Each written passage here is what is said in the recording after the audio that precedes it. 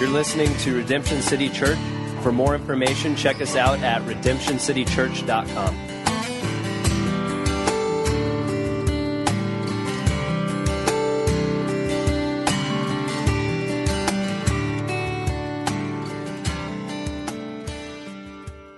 This would be a meeting that somebody else would be preaching at. Man, it's your first meeting in a new venue. You didn't meet last week, and I get the privilege of meeting. And it reminds me of a quick little story that will help me relax a little bit. Weddings are my biggest moments. It's those weddings are moments where I get very nervous. It's that couple's day, and you don't want to mess it up.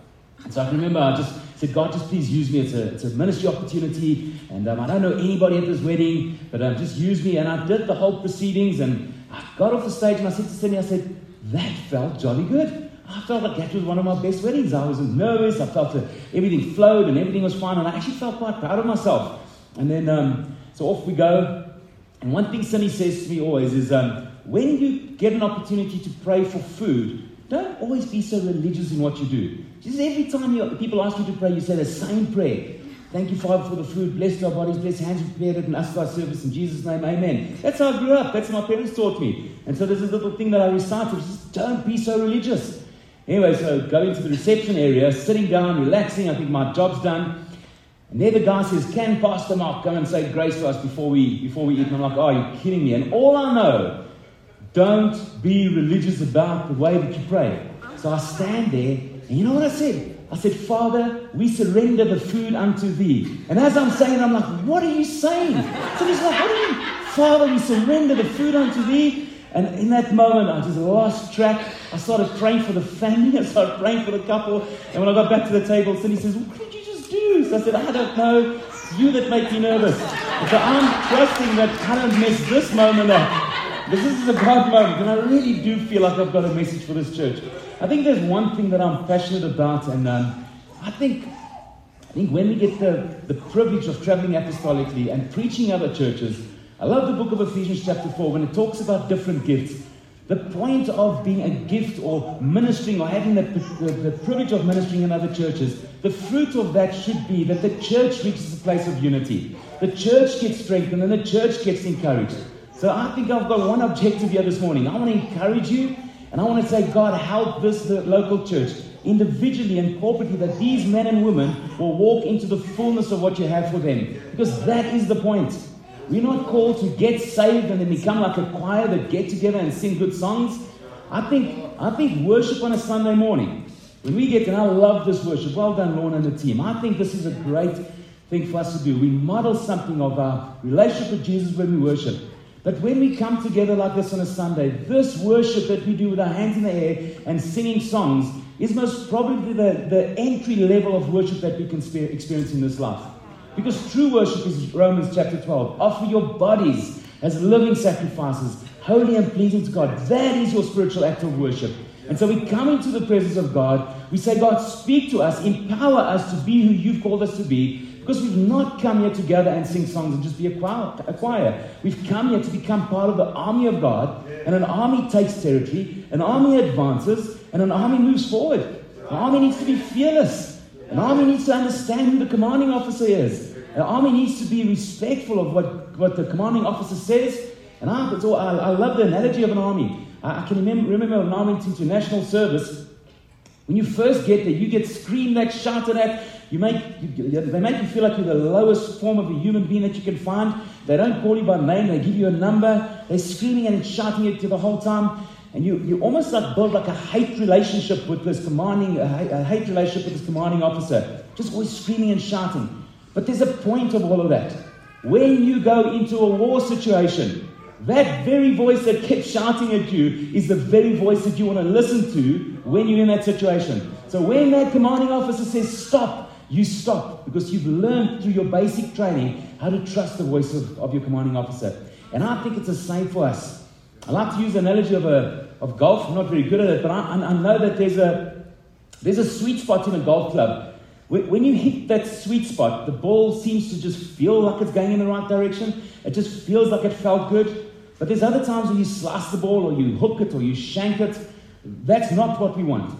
And what I'm hoping to do this morning, and I'm really trusting that there'll be a time of ministry afterwards, is that God will help us to reposition ourselves, to find ourselves in that sweet spot, individually and corporately, so that together we can walk into the fullness of God.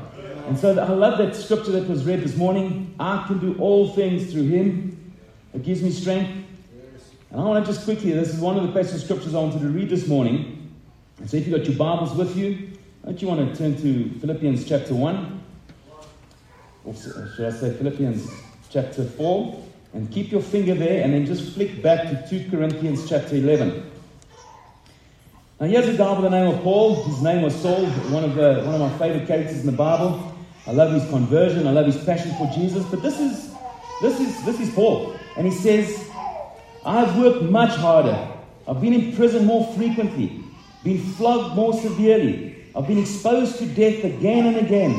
5 times I received from the Jews the 40 lashes minus 1. 3 times I was beaten with rods. Once I was stoned. 3 times I was shipwrecked. I spent a night and a day in the open sea. I've been constantly on the move. I've been in danger from rivers, in danger from bandits, in danger from my own countrymen, in danger from Gentiles, in danger in the city, in danger in the country, in danger in the sea, and in danger from fake brothers. I've labored, I've toiled, I've often gone without sleep. I've known hunger and thirst, and I've often gone without food. I've been cold, I've been naked. But how's this? Besides everything else, I face daily the pressure of my concern for all the churches. And his face started to glow like that of an angel. Thank you very much. Well done, whoever was seeing that I was taking him at a strain over there. So here you have a picture of Paul. And I'm like, why didn't Paul throw the towel in? How come we have believers today that get grumpy and say, I don't like the worship, it's too loud, it's too soft. I don't like the drums, it's too loud, it's too soft. I don't like the way the preacher looks, he's too old, he's too young, he's too rough, he looks like a Mexican criminal. I don't know what your thoughts are. There are all these things that we grumble and complain about. We throw the towel in so easily. I heard a man once say, he said, even if we need to crawl, let's crawl over the finish line, because we are not living for this life, we are living for the life to come. Amen. Paul says this, I have learned to be content. Paul has gone through stuff. He didn't just wake up one day and just say, Jesus met him on his road to Damascus. You know, when God met up with Paul, somebody once said he's most probably the equivalent of today's Hitler. Just a man angry, hating God's people. Just a passion to see them being killed, stripped, chucked in prison. That was Paul. And then God meets up with that wicked man. He was on his way to get letters from the governors that if I can find anybody belonging to the way, I want to chuck him in prison. You know, God meets up with that man. And then he was blind for a couple of days. Then God gives Ananias a dream and says, you know, Ananias, there's a guy by the name of Saul. He's going to come to you. You're going to pray for him. And his eyes will be open. And Ananias says this, surely not, Lord. Because we know Saul. He hates us. He was the one giving approval to Stephen's death. He's chucking us in prison. He hates the Jews. This is what Jesus says. God said to him, Ananias, this man is my chosen instrument. I will show him how much he must suffer for my name's sake. Friends, when we're coming into the kingdom of God, there will be some suffering that we'll have to persevere through and endure so that we can walk into the fullness of what God has for us. And Paul didn't just wake up one day and say, oh, this is an easy walk. No, he knew that radical encounters that he had with God enabled him to live the life that God had called him to. And he says this, I have learned to be content, whatever the circumstance. I know what it is to be in need, and I know what it is to have plenty. I have learned the secret of being content in any and every situation, whether well-fed or hungry, whether living in plenty or in want. I can do all things through him who strengthens me. And so when we quote that scripture, I can do all things through him who strengthens me, it's not a prophetic declaration of how I want to live my life. It's a declaration of how God's grace has kept me through all the trials and tribulations that I've gone through. Paul wasn't making a prophetic statement. Jesus is with me, and I can do all things through God who strengthens me. No, he had gone through some stuff, and he had seen God's favor and God's hand and God's grace over his life by him persevering and staying in the race. And that's why he says, I know what it's like to have much and nothing. I know what it's like to be cold. I've been flogged. How come I didn't throw the towel in? Because my God gives me strength And so if you look at the book of 2 Corinthians chapter 15, I'm wanting us to think of an analogy of how do we live our lives so that we don't backslide. Now, Cynthia, she hates it when I talk about our story because it's not a very glamorous story. In actual fact, one of the things that I want us to understand this morning is for us to make good earthly decisions that will benefit the kingdom of God, we have to have an eternal perspective. And so when Paul says, fix your eyes on the things that are unseen, we will look at this passage of scripture in 2 Corinthians now. He had an exposure to heaven, but he didn't see anything. He heard things. But then he still says, fix your eyes on the things that are unseen. Because he says, I didn't see things, but I heard things. And 2 Corinthians 12 talks about, he says, God took him up into the third heaven. He said, I heard things that I was not permitted to talk about. I want to ask Paul one day. Well, I wouldn't have to ask him one day, because when we get to heaven, we'll see this is what Paul heard. I don't know if it was worship. I don't know what he heard. But it said it was such a moment that God allowed him to have, that God knew that this little encounter that God has allowed Paul to have by being exposed to something that's going on in heaven can make Paul one of the most proudest men on the face of the earth. And so his preaching could be, ladies and gentlemen, listen to what I have to say, because I know what heaven is all about. You see, God didn't want Paul to get the glory. God wanted Paul to fulfill his ministry, but for Jesus to get the glory. We're not trying to create a Paul follower. That's why God gave Paul a thorn in his flesh, a messenger from Satan to torment him, to stop him from being conceited. And conceited simply means excessively proud of oneself. And so Paul has this messenger from Satan to torment him so that he doesn't become so proud of what he's been exposed to. But I love the fact that because of what he knows and the humility that he delivers his message with, you and I can learn something from that. And our earthly decisions need to be based on an eternal perspective. Cindy and I should not be here today. And when I say it's by the grace of God, we should not be here today. And I'll tell you why. Because we got saved at a young age. But because of what, I love what Daniel says. He says, it's more important what you get saved into than what you get saved out of. Because when you get saved into a terrible church model that's legalistic and self-righteous, sometimes that can cause you to come to a place of salvation, but then drift away from the things of God because you just don't feel like you can do this Christian thing. No, there's no do this Christian thing. I'm not a Christian because of what I do or what I don't do. I'm a Christian because of what Jesus has done. And when that revelation is not true for you, then you will backslide because you'll feel like I can't do this. And that's where Cindy and I were. And we eventually backslid. I worked for a company, a distributor of Coca-Cola, moved to a company, lived in Durban for a while. My flatmate's brother was part of one of the big drug syndicates in South Africa. And so my flatmate's brother's responsibility was to recruit mules. It's the men and women that so bravely go and take all the drugs out of the country and bring other drugs into the country. Will you believe it, that this is how Cindy and I got our passports? We were going to be donkeys. This is what we did. We got sucked into this thing and we got our passports. What we were going to do is, Cindy and I, this loving wife of mine, we were each going to take 20 kilograms of marijuana packed in our bag, jump on a little plane, and fly to Holland for a prepaid holiday.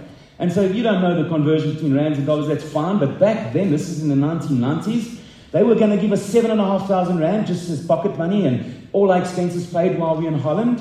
And that's each. 7.5 for me, 7.5 for Cindy. We'll take our 20 kilograms of marijuana in our suitcase. And during our stay in Holland, somebody will come along and they'll give us a little doll to bring back. And there'll be 28,000 ecstasy tablets in there. And so we'll each bring a little trophy back. And when we get back after our nice little holiday, they'll give us each another 7,500 rand. So I'm like, that's 30,000 rand, babes. I said, we only need to do this like 2-3 times a year. And then we can just find out what life is all about. So we went and applied for our passports. And some of our friends had gone before us. So we knew that there's a risk involved, but there's money. And so we had our eyes fixed on the prize. And that's what made us go and get our passports. Fortunately, my friend's brother got caught in Amsterdam by God's grace. And he went to prison. And in that moment, I said to Cindy, we can't risk this. And only much later, we saw that the doors had opened for us to travel internationally. I was reminded by God's grace, You see, as a believer, I was a believer at that stage. But my earthly decisions weren't based on an eternal perspective. Just scratching around the earth to find my place. No, God has got a plan and a purpose for us.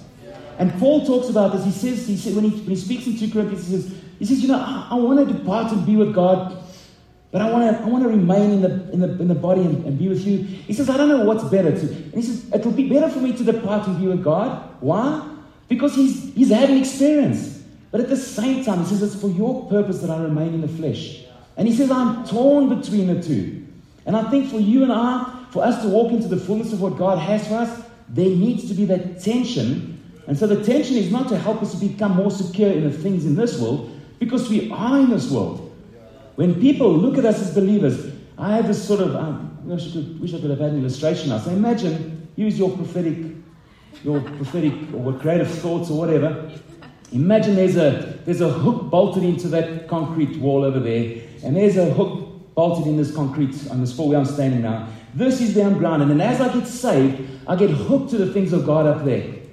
But sometimes during life, things start slacking, and there's not that tension between me, because I take my eyes off Jesus, and I start focusing on things of the world, and troubles and tribulations that we go through, and my relationship with Jesus seems to start slacking. That doesn't mean that I need to say, God, what more must I do over here? No, it's, God, what more must I do there? So I have this thing of like a ratchet. You spend more times in the presence of God, and as you do that, you start tensioning your relationship. Then you grip by an eternal perspective, and it helps you to make earthly contribution in this life. We're not called to just flip-flop around this world. God has called us to represent Jesus. We're here to impact and influence. And I feel like there is a way for you and I to find ourselves in the center of what God has for us. And if you would love to turn with me to the book of Matthew, and I'm not going to make the same mistake I made on Thursday by saying, I'm closing with this. Because I had a lot of people started laughing at me when I started saying, I'll close with this, and I think it was the third or fourth closing. So let's turn to the book of Matthew chapter 19, and we'll see if Jesus wants us to close with this. And so this is an incredible passage of scripture. And honestly, we don't make ministry opportunities. We don't try and create things. We don't try and work things up. But I really do feel that this is not just a message for this local church. If there's ever a time in my life where I am convicted by my own preaching, it is this message, what I'm going to close right now. Because this has got nothing to do with what we do or with what we don't do.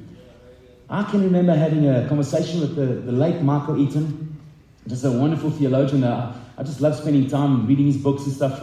And I think I started, I've stopped now, but I think I was over-quoting Michael Eaton, and people started to say I've got an Eaton disorder, which I just thought I need to quote more scripture. But one of the most profound things of having a conversation with this wonderful theologian, driving in the car, and I said to him, Michael, I said, I'm a young guy, I lead a church back home in Pangeni. Give me the one thing that you can say to a young guy that's leading a church back home, the one thing that will help me in my ministry, in my walk with God. And without hesitation, he says, it's as simple as this, Mark. It's an easy thing. Learn to listen to Jesus every day.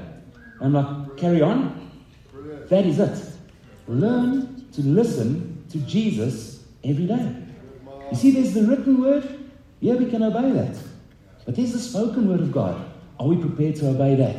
You see, we can be so religious in what we do and what the Bible says, but it's the things that God tells us to do that we sometimes find difficult to let go of, and that's what prevents us from walking into the fullness of what God has for us.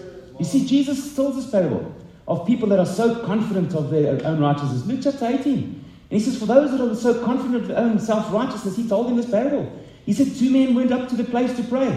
One a tax collector and the other one a Pharisee. And the Pharisee walked up and he prayed. He said, God, I thank you. I thank you for who I am. I thank you that I'm not like these adulterers, sinners. And he says, and even as tax collector, he says, I pray, I tithe every day.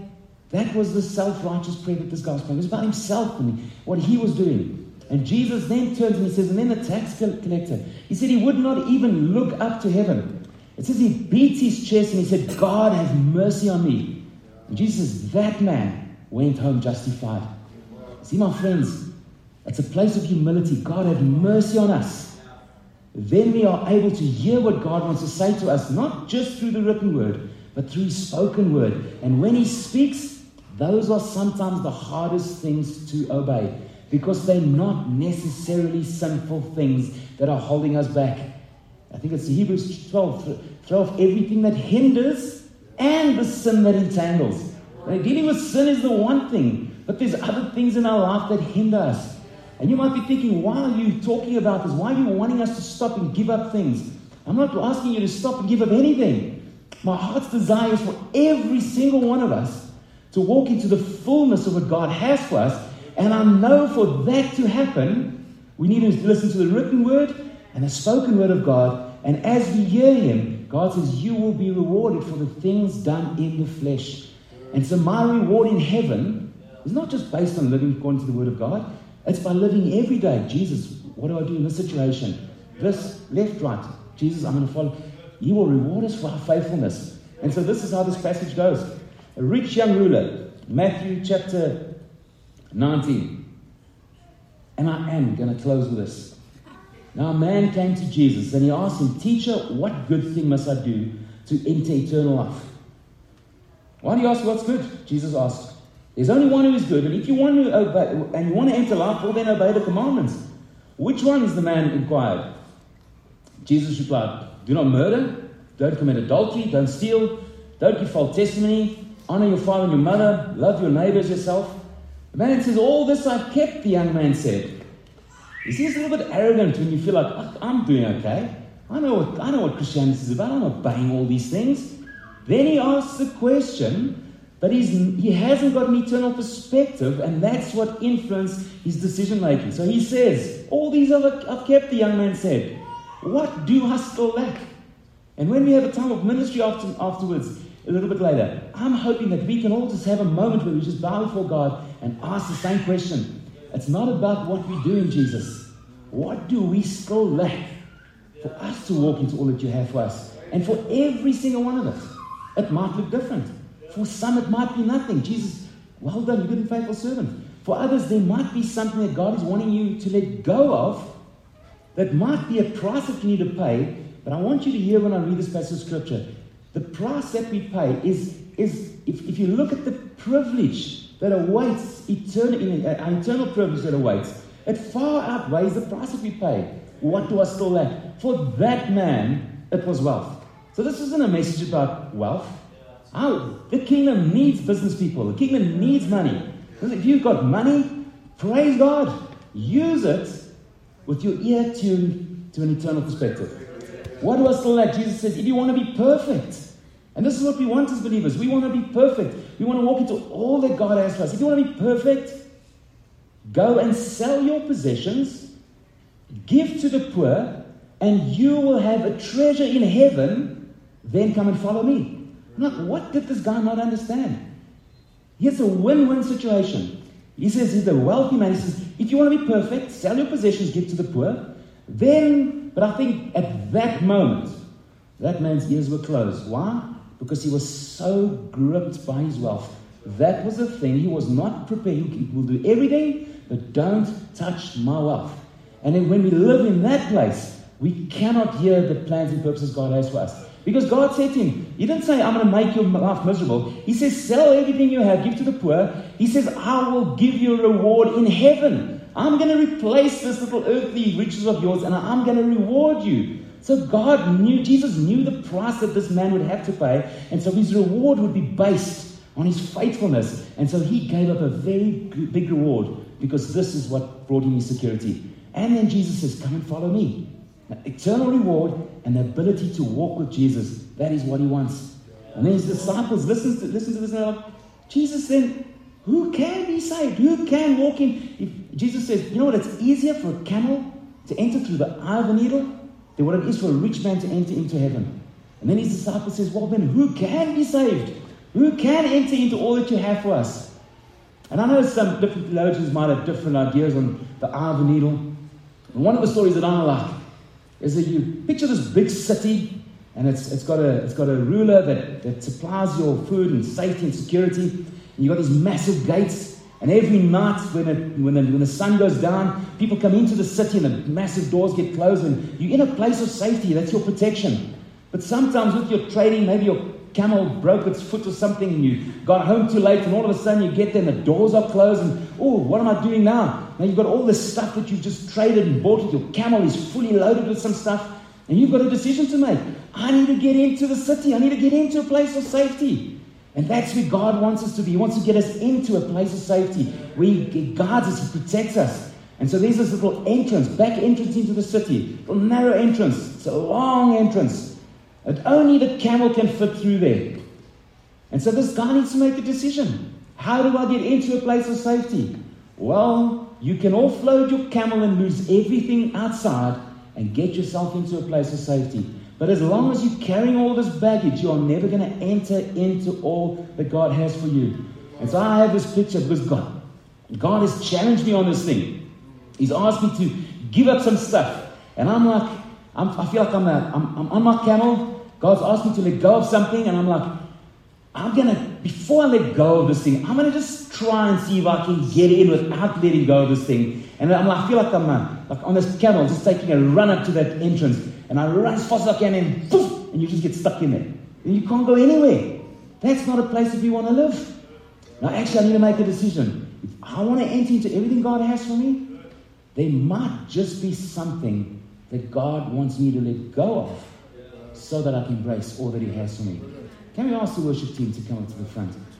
Can we end just with a moment? I feel like for this local church, you have just given up something.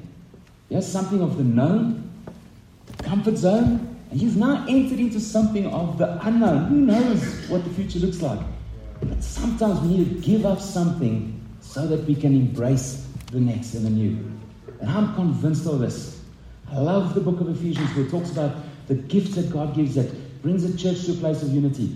It's so that every supporting ligament does its work. This is God's desire. For us to be that citadel hill that cannot be hidden, every single one of us need to walk into the fullness of what God has for us. And I want to say this. Every single one of us has a role to play. You cannot say, no, I've just been called to be a spectator. If you've given your life to Jesus, you are His chosen instrument. And you might have to suffer a little bit. But may an eternal perspective help us, Lord Jesus, to make earthly decisions so that we can walk into the fullness of what you have for us. Is it fine for me to maybe just ask if we just spend a moment? I'll hand over to Terry in a second. I think it'll be great for us just to, if you're comfortable with that, just to bow your head just where you're sitting and saying, actually, Lord, this isn't about what I'm doing or what I've done or what I have. God, I want to ask you right now, is there something that I'm still lacking? Is there something you're asking me just to, not just let go of that thing, man? I know it's dear to you. I know that you enjoy it. I know it brings you some comfort and joy. But that thing's holding you back. Mark, I want you to let that thing go. And trust me that you'll be able to walk into more that I have for you. Can we do that as a local church? Just say that, Mom. If there's nothing, that's fine. Just say, God, I want to be that